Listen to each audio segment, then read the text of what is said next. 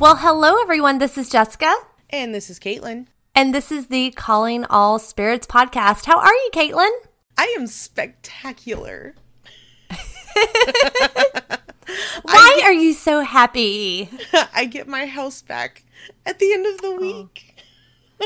Oh, I am so happy for you. That is awesome news. I'm so happy too. Thank you. So, for those of you who haven't been keeping track of my endless complaints, I'm sorry, by the way, between the Texas heat and my mother-in-law living with us since the spring, things have been a little bit tense around here, but she is leaving at the end of this week. My husband is taking her back home, and hopefully everything will be fine.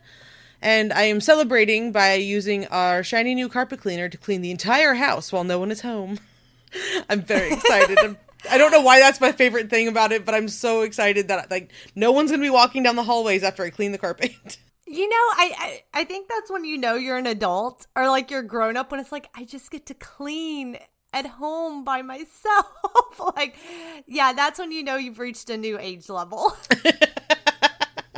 That is probably it, because I had to suck it up and we had to buy a carpet cleaner when our air conditioner flooded.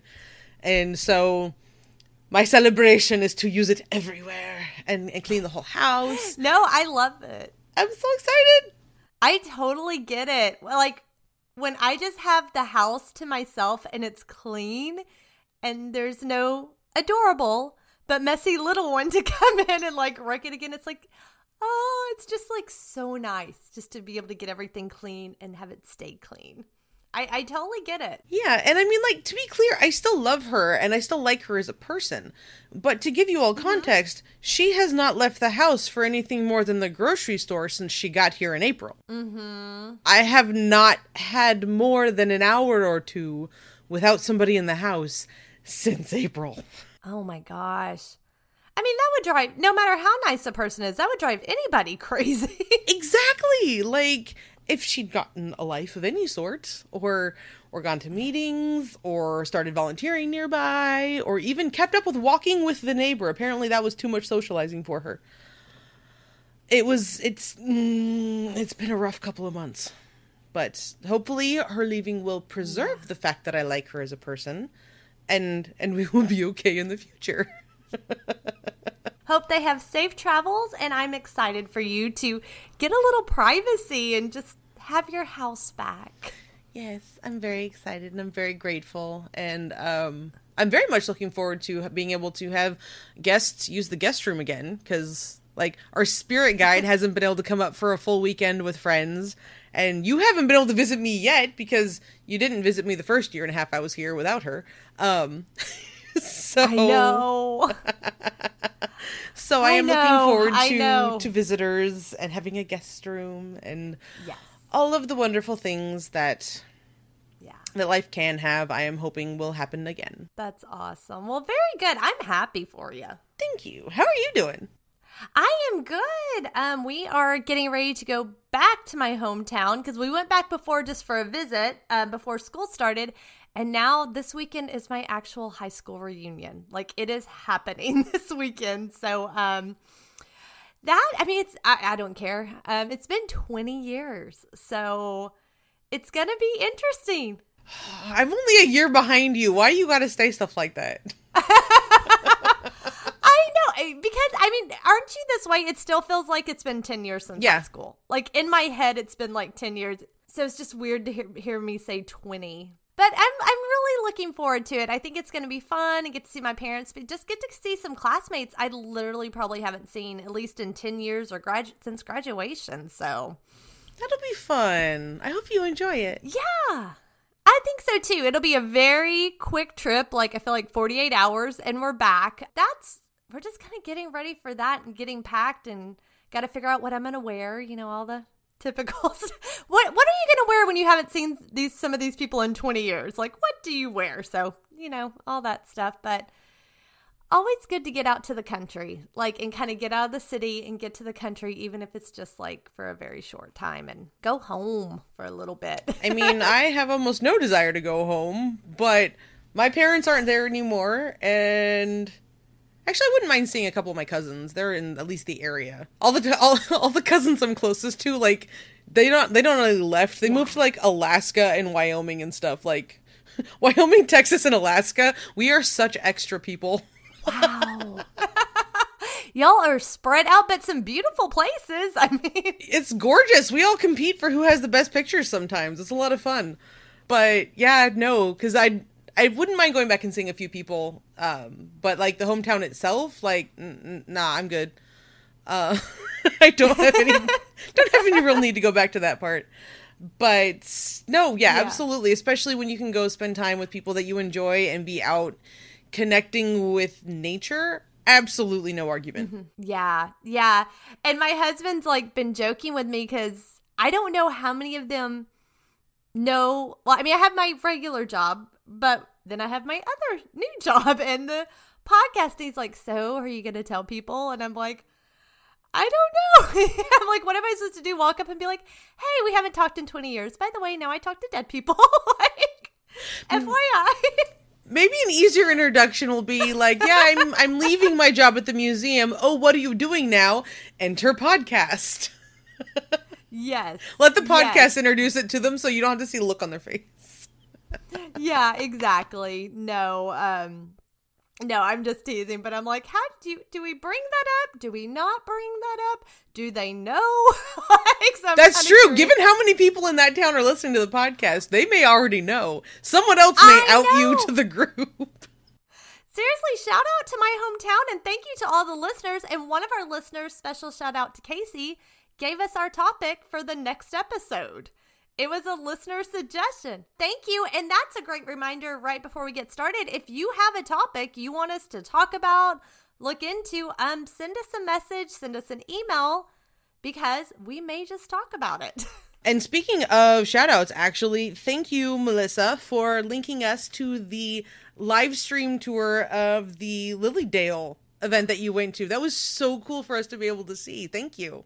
Yes, thank you so much. That's awesome. We love hearing from all of you. So please, message us, reach out to us. Yes, for sure. We really like knowing, A, that you're there, because otherwise we feel like we're in an endless seance where no one ever reaches back. But in general, we really like getting your feedback and hearing what you're interested in and what you're up to, because I know we're not the only ones out there, doing things with the spirits. And being able to go on tours in Lilydale and going to different events or even just going to your first reading or something. Let us know how it went. We're curious. Yes. We care. Oh, and if you have a story, a story about something that happened to you that you're willing to share, you can even make it anonymous. Send it to us and we'll share it on the show. Yeah, we're wanting to do another listeners episode, so give us what you got. What happened? What has happened to you as kids? What has happened to you as adults? Yeah. What experiences with the spirits have you had? Or with anything. I mean, it doesn't have to be a specific spirit. You can make me dig into folklore. I will not complain. I love it. Well, I mean, we do have a very interesting spirited topic tonight, and I don't know much about these guys, so I can't wait to hear more about it. Yeah, I'm excited too. We thought we'd get back at the biographies because it's been a hot minute since we covered a bio. And so today we thought we'd talk about, and by we, I do mean the royal we, because Caitlin's covering it. We thought we'd talk about the Davenport Brothers. Yes. You all probably think they sound familiar because we mentioned them in the Tricks of the Seance episode, specifically with the Spirit Cabinet. And we will get into its origins and their origins and everything right now. So Ira, right? Same. So Ira and William Davenport were both born in Buffalo, New York. So again, we're in New England. Ira was born in 1839 and William was born in 1841, several years before the Fox sisters entered the limelight. And according to articles like SydneyMagic.com, soon after William's birth, rumors started about the brothers having stories of flying objects, seances, and levitations all connected with the boys. Wow. Yeah. The Davenports began performing in public in 1854, about 6 years after the rappings in Hydesville and the spiritualism movement took off in the U.S. After the stories of the Fox sisters began to receive public attention, the Davenports started reporting similar occurrences happening to them. Their father resigned from his police job and took up managing his sons full-time. And the group was then joined by William Fay, a Buffalo resident with an interest in conjuring. Oh. Their shows would be introduced by a former Restoration Movement minister, Dr. J.B. Ferguson. He comes up a lot in the story.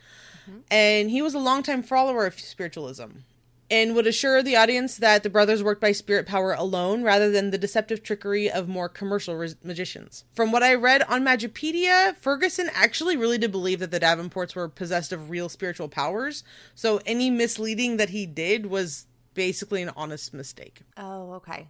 Okay. So the Spirit Box, which is what we know them for, their first public performances were in an auditorium with rows of seats, and they were done on a small raised platform. Okay. And this part will sound familiar. Someone in the audience asked if it would be possible for them to perform while in a box. Oh. The motivation was to prevent interference or assistance from accomplices. So, yeah, so that's why they started it.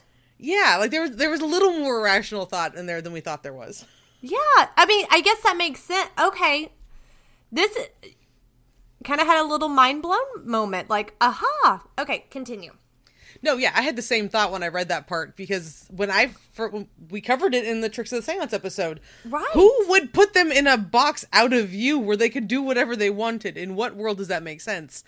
But apparently they were worried about accomplices helping the boys out, and so they wanted them locked up and away from the audience. Oh, okay. I'm starting to appreciate it a little more now. Yes, it's a little less obviously stupid than we thought it was. Oh, no, I've already learned something new, so I am excited. Yes, and I mean, like, the brothers complied because they were like, yes, we're out of sight, we're in total darkness, no one can see us. Like, the reasons that they were excited about it were the same reasons we had for thinking, why would this be a good idea? Yeah. But the initial audience member did have a good motivation. And eventually this box developed into the full-scale cabinet that we know of. This is what the Davenports were known for. The brothers were tied up and closed inside a large box that held some musical instruments. Once the box was closed, the instruments would play, rappings could be heard, and objects would move or fly around the room. Wow. And then once the box was opened at the end, the brothers would still be found inside, tied up in the same position that they had started in. Oh, wow. That's really interesting. Okay. So they would put it all inside with them, or would the instruments, okay, so they'd be inside the spirit cabinet with them. The instruments would be in there with them. Like, I don't know if it was on the benches next to them, on the floor, hooked on the sides. That part wasn't really made clear. Right. And we do have some descriptions of the box. And so, given those descriptions, I'm not surprised that it caused as big a stir as it did in the spiritualism world. Because it was in the middle of the stage, obviously. The box itself was more than 6 feet tall. And then it was on top of 2 foot tall supports. Oh, wow. So this was 8 feet into the air. It was a very nicely built box. Apparently the original one was bird's eye maple. And, the supports had carved designs of vines and the fleur-de-lis. Oh. I don't know why I've always just thought it would just be I don't know why, like a plywood box. I don't know why I've always thought that. But just something really simple. I had no idea it was so ornate.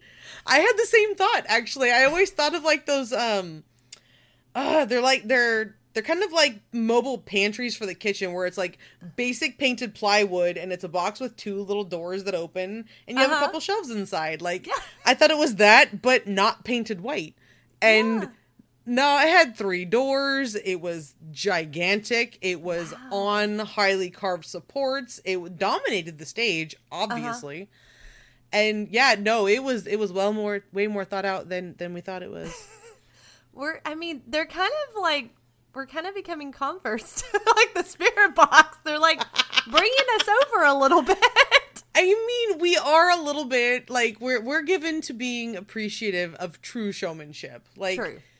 If you're going to present with some showmanship and some ostentation, we'll at least give you a little attention. That's what it's for. Yes. But yeah, no, I'm with you. I'm a little more impressed than I was before. Now, their tours were periodically interrupted with riots, actually. And this would generally be because the performers, the brothers, would be upset about the way they were tied. People would come up and they would insist on tying the knots a different way. And apparently the brothers would be a little upset or annoyed by this. And several times people smashed the cabinet into bits. And oh my gosh. And Ira, the older brother, is actually quoted as saying, "Sharpers, or people who would sell on the cheap, they reaped such a rich harvest selling bogus pieces of smashed Davenport cabinet. Wood enough was sold in small pieces to make 10 times as many cabinets as the Davenport brothers ever used." Wow. Yeah, they would just riot and smash the cabinet as part of the action. Oh my gosh. So we were just talking about how elaborate these are. Apparently they're having to make them over a couple of times. Yeah. While overseas, because like one of the big ones that's talked about was in Liverpool. Wow. Liverpool, England specifically, because we know there's a few of them. And that one happened when... Okay, so I have conflicting stories on this one. Okay. One version says that Ferguson, the reverend that would announce them, he protested the way the boys had been secured, and without waiting for the brothers to say anything, he pulled out a knife and cut the brothers free. Uh-huh. Another version says that the brothers protested when the ropes were tied unfairly tight, and they asked Ferguson to cut the ropes. Oh, okay. And the conflict with that one is apparently later on, Ira was talking about that he was of the opinion there was no way that the boys could be tied, that they couldn't work themselves free when he was talking to Houdini later. He was like, I mean, that's the story, but there's no way you could tie us that we wouldn't be able to work our way free and then do things. Admittedly, he's talking to Houdini, so I have to wonder if a little bit of bragging is happening. I mean, I kind of think so. And I can see why people would question, like, the ropes can only be tied a certain way. If you're going to tie it a different way, we're not happy, because why would it matter how they were tied? Exactly. The idea is that you're stabilized so that the spirits are doing all the work. I will say that a couple of times they will say things like it's cutting off circulation and that they wanted to avoid injury. Okay, so I get that. It's possible that they're tying them enthusiastically tight. I understand that. But there are also situations where they'll have a doctor come up afterwards and be like, "Nah, I can slip my finger under the rope. It's not too tight. You're good." Wow. Okay. Yeah. It's a little bit challenging in that case. Mm-hmm. After the riot in Liverpool, they were also greeted with hostility at Hull, Huddersfield, and in Leeds. Oh. The Davenports later wrote a letter to Ferguson saying that if we were mere jugglers, we should meet with no violence, or should we find protection? Could we declare that these things were done in our presence, that were mere deceptions of the senses, we should no doubt reap a plentiful harvest of money and applause. As tricks, they would transcend, according to the testimony of experienced observers, any ever exhibited in the Occident or the Orient. The wonders of the cabinet, or still more, or the dark seance, surpass all pretensions of conjurers. We should safely defy the world to equal them, and be honored for our dexterity. But we are not jugglers, and truthfully declare we are not. We are mobbed from town to town, and our property destroyed, and our lives imperiled. Ooh. Huh. Yeah. I mean, part of my first thought is if they are doing this and producing this physical, like, phenomena, why get rid of the cabinet? Just do it. That would be my first thought. But can they do it without the cabinet? I don't know. Me neither. I have the same question, especially given that my introduction to them was the interview with Houdini. So I've got a skewed perception of this already, but like there are some people that their accounts of the situation really do bring to bear. I mean, was there some truth? Yeah. After their misadventures in England, they went on to France, and they actually weren't able to get the necessary permits that they needed to perform in public for a while because the authorities were so worried about repeating the incidents in England. Oh my gosh. And then when they did finally get to perform, a friend of a conjurer named Robin, I don't know why they said that like we'd know who he was. But the friend of this conjurer went up to the platform in order to examine the cabinet, and then he tore off the rail of one of the seats and yelled that he found a spring. And of course, chaos erupted and the police cleared the room. Oh my gosh. I mean, they can't like complete a show. Like they can't. They really can't. Seances were allowed to continue a few days later, but they capped attendance at 60 people. Oh, at this point, I'd just be rethinking the whole spirit cabinet. Like, let's just do something different at this point.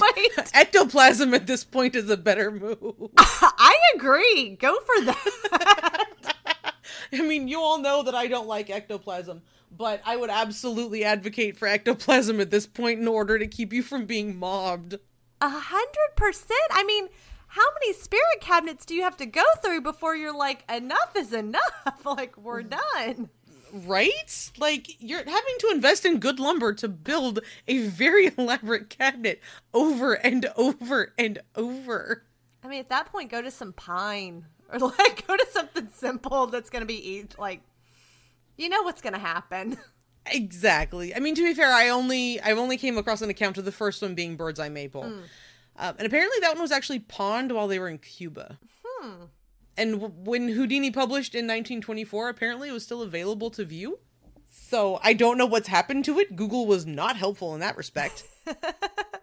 I don't know who has it or if it's fallen into disrepair or what, but by 1924, it was still available to be seen in Cuba. I wonder if that's like in somebody's house and they're just like storing stuff in it and I hope so. Have no idea what it is. I sincerely hope that someone just is randomly storing dishes or linens in this cabinet. Oh, I mean, I would love for it to still be around. Absolutely. Wow. Interesting. In Cuba, of all places. Yeah, that's what I thought too. Because I don't remember finding anything about them being in Cuba, so I don't know how it ended up there. Or why Houdini knew that's where it was. I don't know. Anyway, before they left Paris, the Davenports were summoned to appear before the Emperor and Empress Napoleon at the Palace of St. Cloud. Ooh. A party of 40 witnessed their demonstrations with astonishment, and they were well received in Belgium, and then appeared in St. Petersburg before the Tsar at the Winter Palace. Wow. I mean, they are getting around. And they have a lot of followers, because their first public seance in St. Petersburg was attended by 1,000 people. So much, they're really well received there more so than England. Just don't go to England.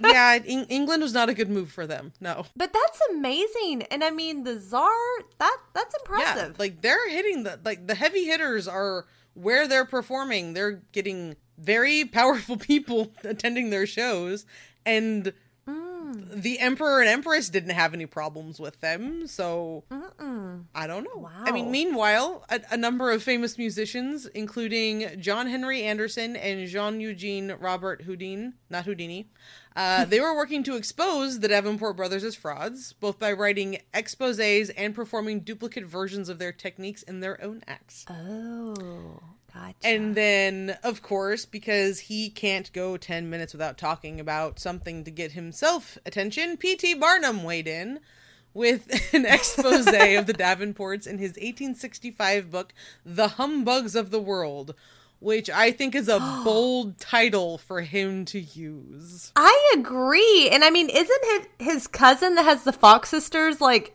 at the hotel? The Fox sister was staying at his cousin's hotel, and he's like the king of humbuggery himself. So, in his book titled Humbugs of the World, like, dude. I mean, from what it sounds like so far, the Davenport brothers feel very polarizing. Like, you either hate them or you love them. That is my impression, too. I think that's a big part of it, Interesting. yeah. So Barnum's quote didn't pull any punches. It begins with, "There can be little doubt that the brothers were not genuine spirit mediums. Exposures were common and easily achieved by lighting a match during the seances to find the brothers free of their bonds, prancing around the floor. Magicians such as Anderson, Dexter, and Maskelyne duplicated and often surpassed the effects created. David Devant states that Maskelyne's whole career in magic started with imitations of the Davenports' rope-slipping prowess, and Harry Keller, soon to become one of the foremost illusionists of the world, actually worked and traveled with the show, later featuring a spirit cabinet routine in his own magic show. Exposures mattered little. Those who wished to believe simply ignored the evidence, as do many people today when faced with the facts which detract from their favorite paranormal beliefs." Again, big words coming from P.T. Barnum. They are. Like, he of all people can't judge people for believing in things, because that was his whole shtick. I'm really surprised he even, like, put it, like, threw his hat in this ring and had an opinion on it. Like, okay. At some point, they got tired of the Northern Hemisphere, and, I mean, India is part of the Northern Hemisphere, but in 1876, the brothers toured India and then went down to Australia. with William Marion Fay as the master of ceremonies. Also in the company was Mr. E.D. Davies, billed as the premier ventriloquist of the world. This likely cast their performances afterwards in the light of a theatrical entertainment rather than a mystical demonstration.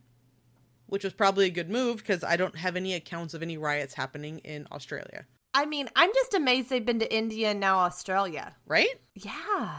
They were all over the place, which, I mean, after realizing they'd been in India and in Australia, Cuba is less confusing, but I still want to know when they even went south in the U.S., because New England, down past Florida to Cuba, is an entirely different trek than New England to France to India to Australia. Like, that's a different trajectory. Right. Wow, but I mean, they are world travelers. Yeah, they're everywhere. And by this point, audiences and newspapers seemed to have little interest in whether they were in cahoots with the spirit world or not. There wasn't really any speculation as to whether or not they remained tied or they freed themselves. It was assumed that they escaped their bonds. And performances had degenerated into a battle of wits, more of rope tying competition than an exhibition of spirit phenomena. In this respect, the Davenport's act was as much an escapology act as Houdini's was. And in 1877, they met a defeat that finished their careers. Yes. 2 reports from New Zealand described how the brothers were defeated by the Tom Fool's Knot in Auckland in late May. According to the Southland Times, it appears the celebrated Davenport brothers have been undone as professionals through an inability to undo themselves when tied before a public audience in Auckland. The Davenports were effectively tied up by the mayor and Mr. Hesketh, a solicitor. After the tying had proceeded so far that their hands were firmly secured behind their backs, there seemed to be a very excited exchange going on between the mayor and Ira Davenport, in which the latter was heard accosting the mayor in violent terms, asserting that the ropes were tied so tightly as to injure him. Mr. Hurst stated to the audience that his subject complained of being brutally tied, and he was satisfied this was not the case, and if a medical man was present, he could leave the matter to his judgment. There was a loud uproar as the crowd called for a doctor. Dr. Hooper went on stage amid much cheering. He carefully examined the rope and declared that the tying was not excessive. He could in fact put his finger between the ropes and flesh, and there was no stoppage of the circulation. Ira, in a loud whisper to the mayor, said, "I say untie it. I am the best judge of whether tying is brutal or not." William Davenport, his brother, who looked very ill, also said the tying was painful and stopped circulation. A scene of great confusion here ensued, Ira Davenport doggedly demanding that he should be untied and his worship declining to unloosen the knots. The audience were in an uproar, shouting that the Davenports should confess themselves beaten and apologize. Both brothers positively refused to go on and persisted the demand for liberation. William was eventually let loose and slackened the ropes to his brother. There was no reason whatever to believe that the tying had been unduly severe, and the spectators, satisfied of this, marked their approbation in continual groaning. So, all kinds of boos. Wow. And this kind of killed their reputation for a time in basically forever, because the kicker here is that whether or not this was the knot that defied them as people, this is where we start hearing accounts of the younger brother William being sick. Yes, we have letters that talk about him having a sheen of sweat showing when Ira was more or less fine. And given that he eventually passed from tuberculosis, I'm kind of surprised they didn't mention coughing at all. Yeah. Oh gosh. Yeah. Although, given his illness and the resignation, that he's going to die soon, only a few months before he passed, he got married again. What? and they knew he was sick. His death was predicted, and he went ahead and married Miss Eva Nora Lang Davies. She was a 19-year-old solo pianist traveling with a company. And she was the daughter of the ventriloquist Davies. Okay. And in later newspaper advertisements, she was billed as Mrs. W.H.H. Davenport. So, legal marriage as far as we know. Mm-hmm. And then the source of his illness was apparently his first wife. Oh. So this is where we have a little bit of scandal in their past.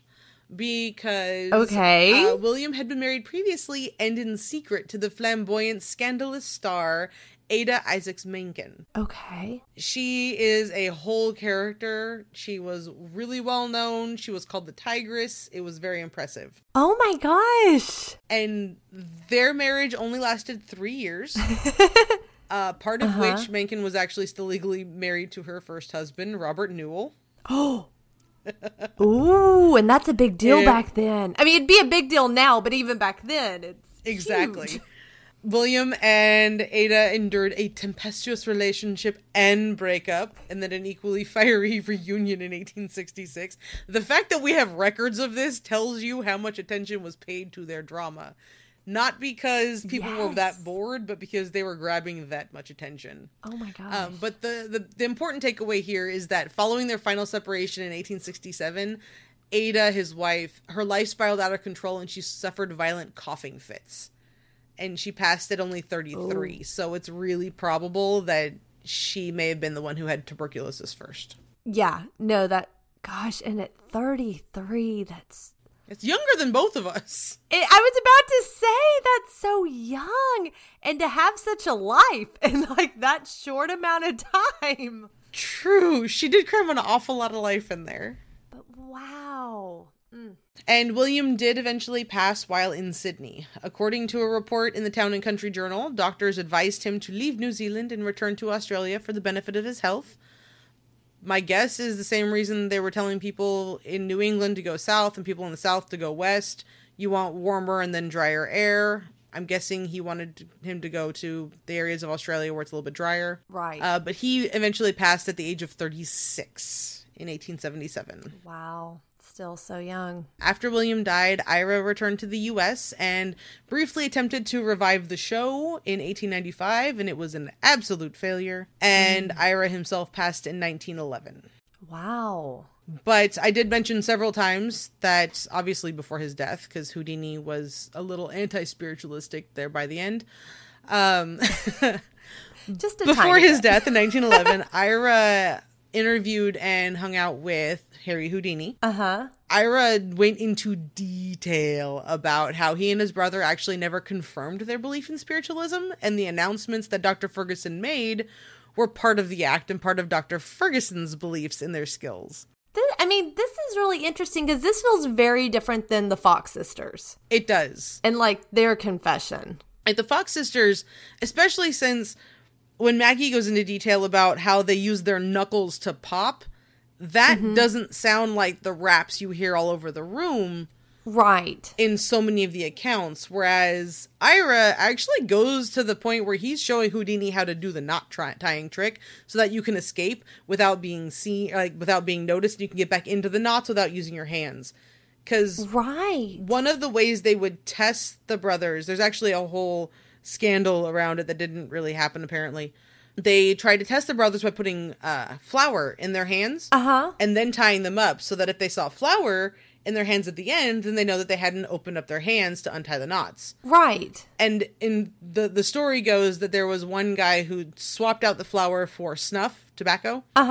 And at the end of the show, there was flour in their hands. So clearly they just keep flour in their pockets. Oh. I mean, you've seen Victorian pants. You know how badly that's going to go. If you keep a pouch of flour in your pants, that's going to go everywhere. Yeah. But Ira's response to that story was, A, it didn't happen, but B, because we didn't have to open our fists to get free from the knots. Oh. See, yeah, this is very different because I feel like with the Fox sister confession, that was almost really out of desperation, maybe a little revenge.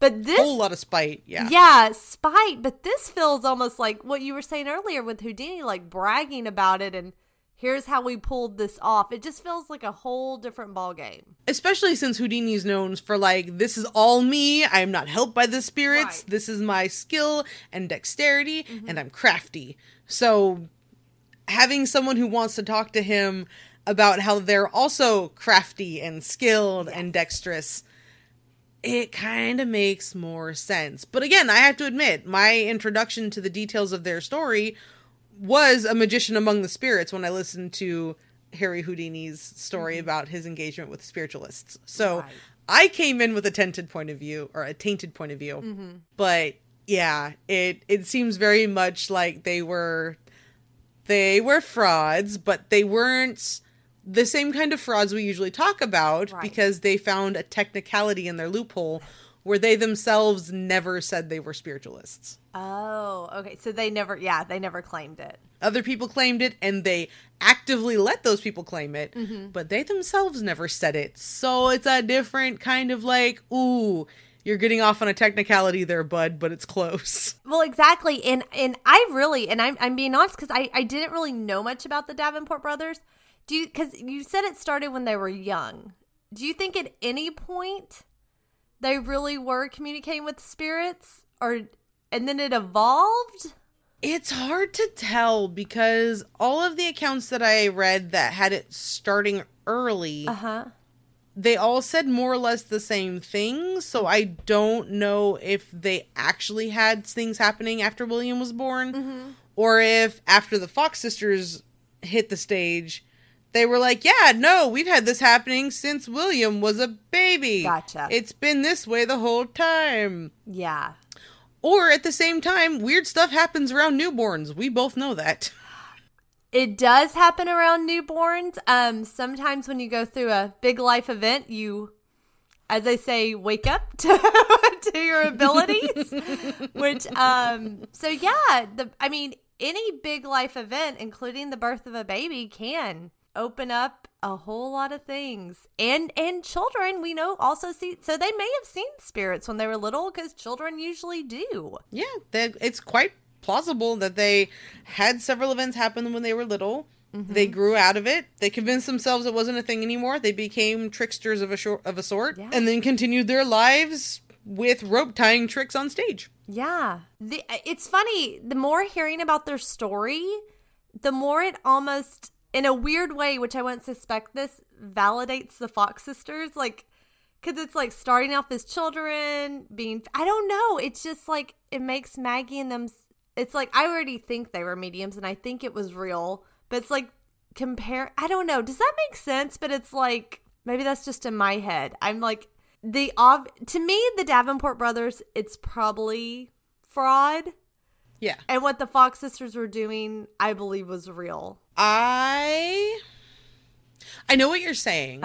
Like, being able to point concretely at a fraud that's on this end of the spectrum, you can see how the sisters would be further over here on the spectrum, where there's a lot of authenticity to what they did. Yes. I think they were more like not quite all the way to authentic, only because they were up and practicing while inebriated during the golden age of spiritualism, when we had a lot of tomfoolery going on. And when you're trying to keep up with that kind of showmanship, fraud is a very tempting option to make sure you keep the audience coming back.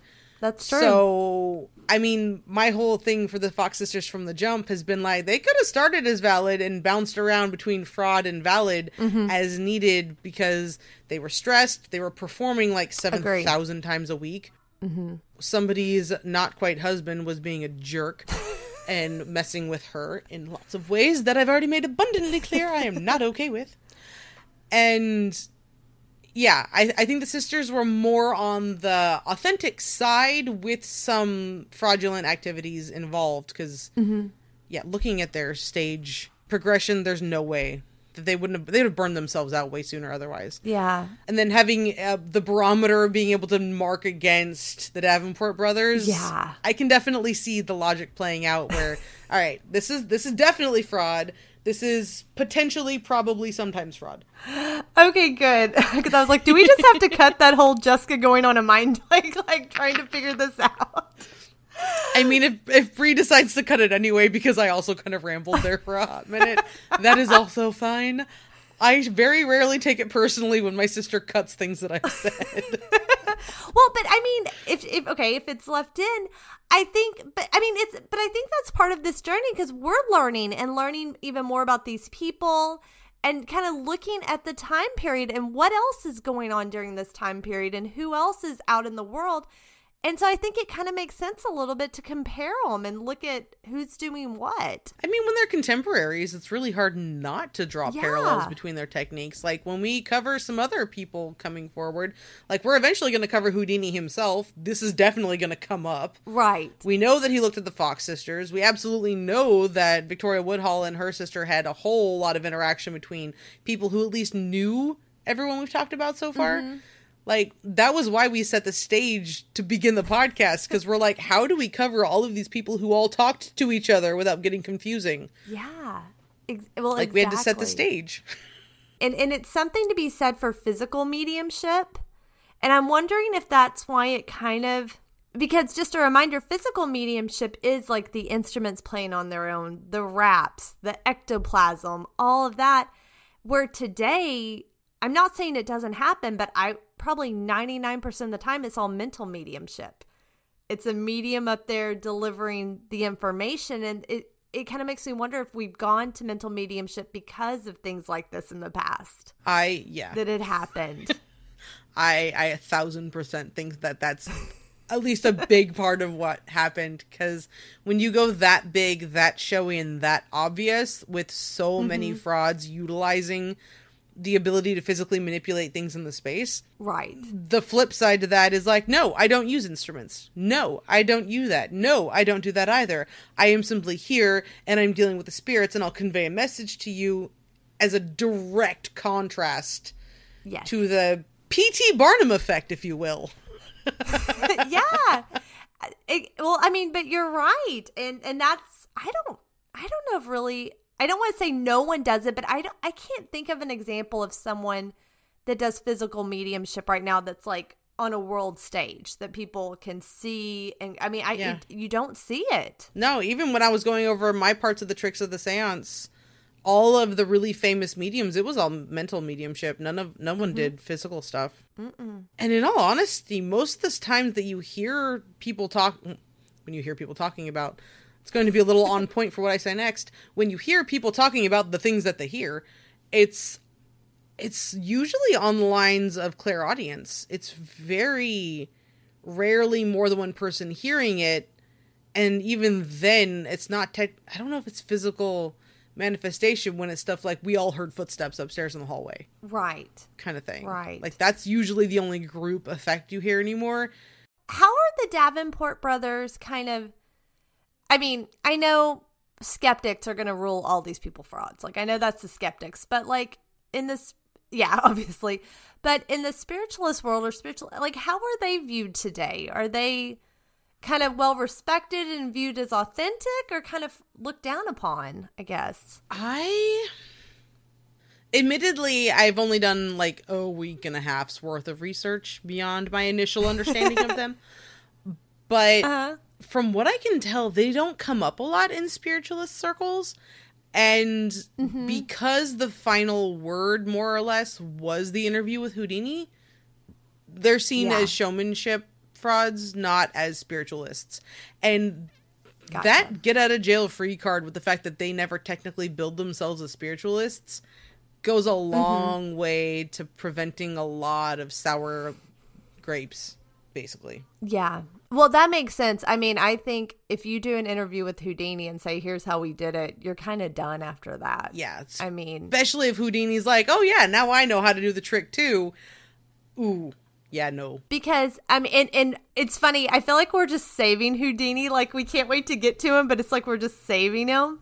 But, I mean, this is someone actively trying to prove that spiritualism and mediumship and all of this is fraudulent. Like, I almost want to say he's like public enemy number one for like mediums. And I know there's more to that story. I understand that.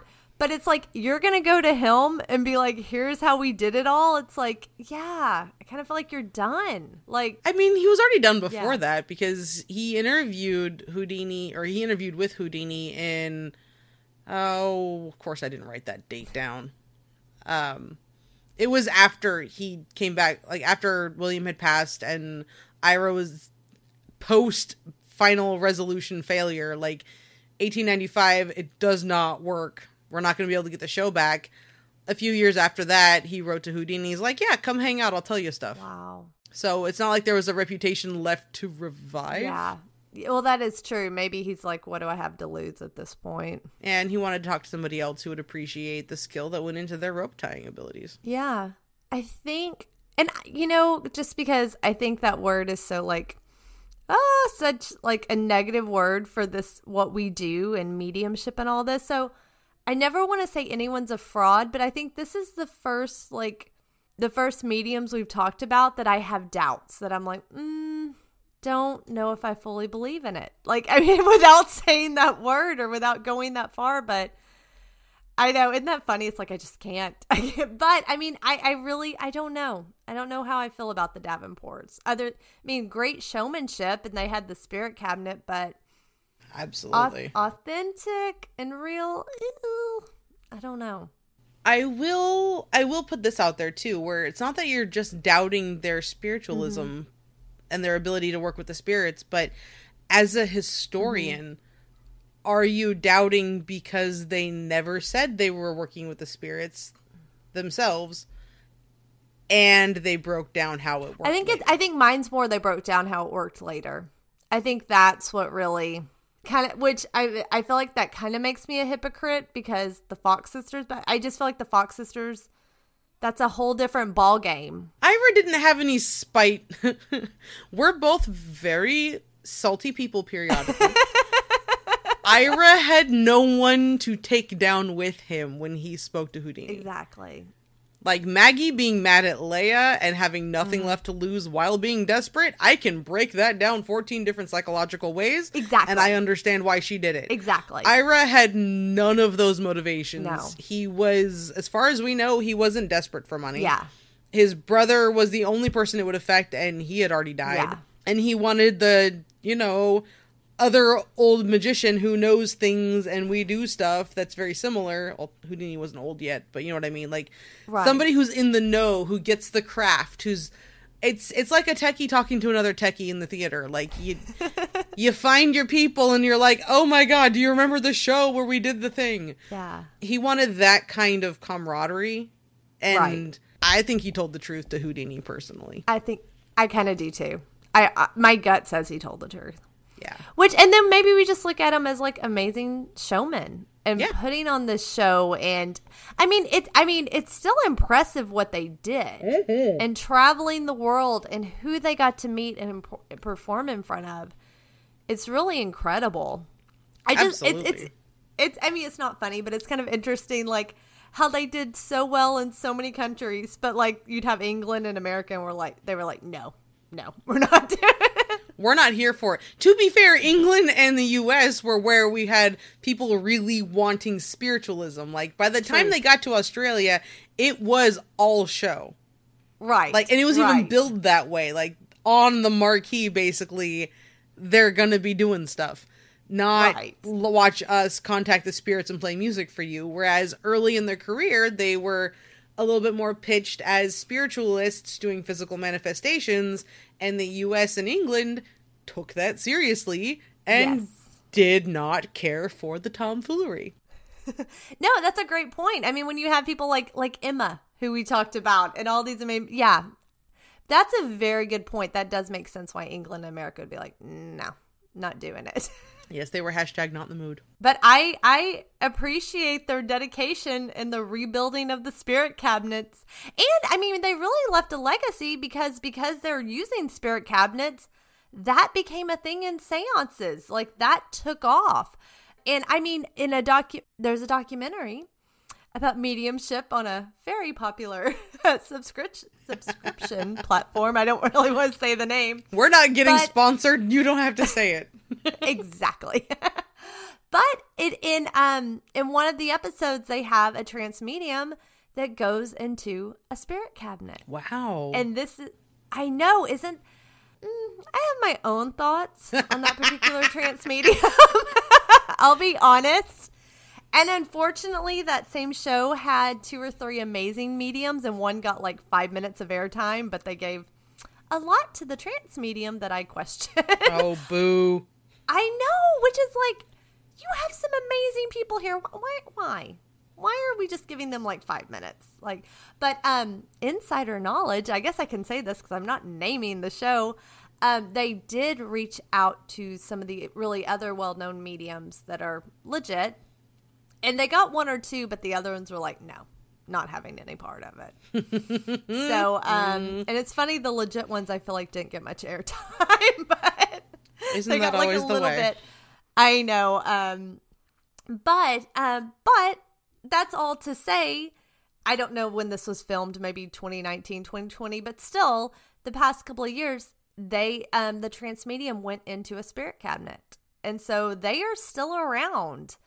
So I mean, they did leave a legacy in the spiritual world. Wow, I mean, I didn't know people were still using those, so that definitely counts as an impact left on the world behind you. I mean, it does. I don't know how often they're used, but I was really surprised to see that. And they bound her hands and her feet, covered her with a curtain, of course, all lights off. And I want to say there may have been ectoplasm. Oh, come on. Well, they didn't show it. They didn't let the cameras in. Okay. And this is, I mean, I'm saying this as a believer. I mean, this is a believer, and I'm even like, I don't trust this. There's something, there's some funny business going on with this one. But yeah, and so I think, I know she was in a trance, but I think they said there was ectoplasm. The people that like came out after were talking about it. Fair. Okay. First of all, we all know how I feel about ectoplasm. I know. And how often it's not real. But my instinct on that one is, if somebody who is not a plant in the audience and is not somebody in your entourage suggesting it, and not you yourself, if somebody outside of your entire circle asks that your hands and feet be tied so that physical manifestations can't be tied to you, I might be inclined to believe you. But if you come in saying, look, tie my hands and feet, I'll prove that it's not me, I'll be like, all right, who's accused you of faking it with your hands and feet, and why? Yeah. Yeah. Like, you're coming in hot with a defense for an accusation I didn't make. Exactly. I definitely believe physical manifestations happened. I believe physical mediumship was real, but I also just think it was the easiest to get away with, to fake as well. So it just, and yeah, and you don't see it often, but if you watch, well, no, I was about to say, if you watch that show, you see it, but you don't. They cut off the cameras. They don't let cameras in. Is that because the ectoplasm included magazine cutouts tacked to gauze? I mean, it's, let's see. Goodness gracious. It's the 21st century. Hopefully we've come farther than magazine cutouts. You would think so. Okay, computer printouts of pictures. Oh, I know. I remember my mom watched the show too, and she's like, what do you think? Like, there, like I said, there were some amazing ones on there. She's like, what do you think of that one? And I'm like, no. I'm like, no. Mom wanted your judgment, and she already knew when she was asking. She already knew. I'm like, go back to the other one on the show. Let's go back to that one. That one's impressive. But someone I know that was approached and knew one of the people on it, they were like, yeah, there were some amazing mediums on there, and then there was another one. And just kind of like left it at that. And we were all in class, and we're like, we know who it is. We watched it too, and we know exactly who you're talking about. Exactly. Maybe this is a PSA. Be careful what you see on TV. Like, just be mindful too of. We all hopefully know by this point in time that movies are magic. Yes. And that can translate to quote unquote documentaries. And I'm just going to leave it there. I know. Isn't it funny? I didn't think we'd talk about this tonight, but it kind of goes hand in hand with the past and kind of influencing the future a little bit. But that's real. I am fascinated by them. And it's kind of like, were they thrown into this young? I guess that was kind of my last question, because I know that started when they were young and like their dad quit their job to be their manager. But like, were they pretty young when they were kind of pushed into this? They were, let's see, Math. I feel like I'm interviewing you, but I'm just generally curious. Like math-wise, I think William was 15 and Ira was 17. But let me get an actual calculator. I mean, not as young as the Fox sisters, but yeah, young. Yeah, no. Oh God, what were they, like 10 and 12? That depends on which account you're listening to. I was about to say. We don't really know. But yeah, definitely. And I know it's a different time period, but still, these are kids. Oh, no. Ira was 13. William was 11, maybe. Oh, they were young. Yeah, they were younger than I was giving them credit for, actually, now that I'm actually doing the math. There's a reason I use calculators. Yeah, 13 and 15? Yeah, 13 and 15, not 15 and 17. That's what I said initially. Yeah, 13 and 15. Gosh, it's like child stars.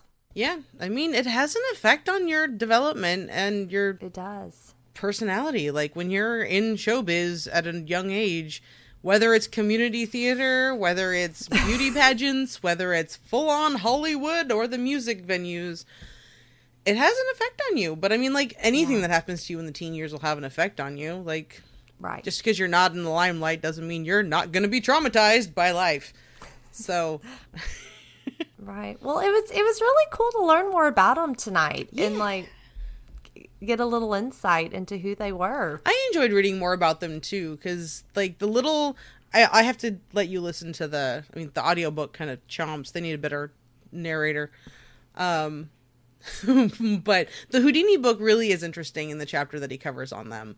Mm-hmm. But it doesn't have the details. Like, it mentions in passing the riot in Liverpool, but it doesn't mention what happened in the other parts of England. It doesn't mention what happened in France. It doesn't go into the detail about Australia and India and other parts of Asia. Like, it doesn't have the detail that so many of the other articles that I read had. Getting into it was definitely a much richer story than I thought it was going to be. I was a little bit worried that it was going to be very superficial skimming. Right. But nah, they had some very engaging things happen to them. No, that's really interesting. And I was checking, they are mentioned in Mr. Sir Arthur Conan Doyle's The History of Spiritualism book. I'm not surprised, because if you make Houdini's list, you're going to make Conan Doyle's list.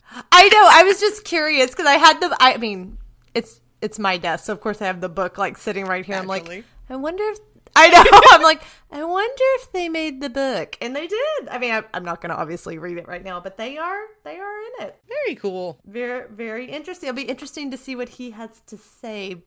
But bless him, I felt like he supported everybody. I don't know why he just feels like this guy that just like believed everybody and supported everybody. I probably haven't, because he was the guy who supported everybody and believed everybody.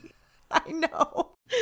Oh, man. He was the uncle everybody wanted to back them in their performances. Yes. So I will have to read. I'm very curious. Maybe I can report back next podcast of what Mr. Dole, what he had to say about them. I think so. In his book. I love it. Well, thank you, Caitlin, for sharing their history. Yeah, I enjoyed it. And thank you all so much for listening.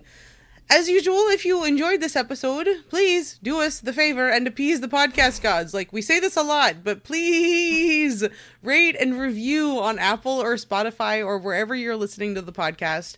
And while you're there, hit subscribe so that you don't have to check and see when we release new episodes. You can just be told that we released a new episode. Yes. And of course, like we said at the beginning, we want to hear from you. So let us know what you think about this episode.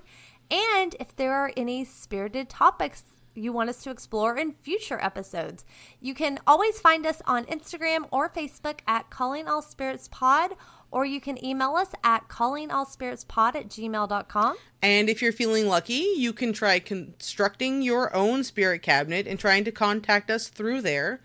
I do have a small request. Please don't try to use my closet door as a conduit. I will be very upset if I hear knocking or music coming from my closet at 2:00 in the morning. That's just creepy. Let's not do that, okay? Just straight up make a deal right now. Please don't do that. I love it. Well, until next time, bye, everybody. Bye.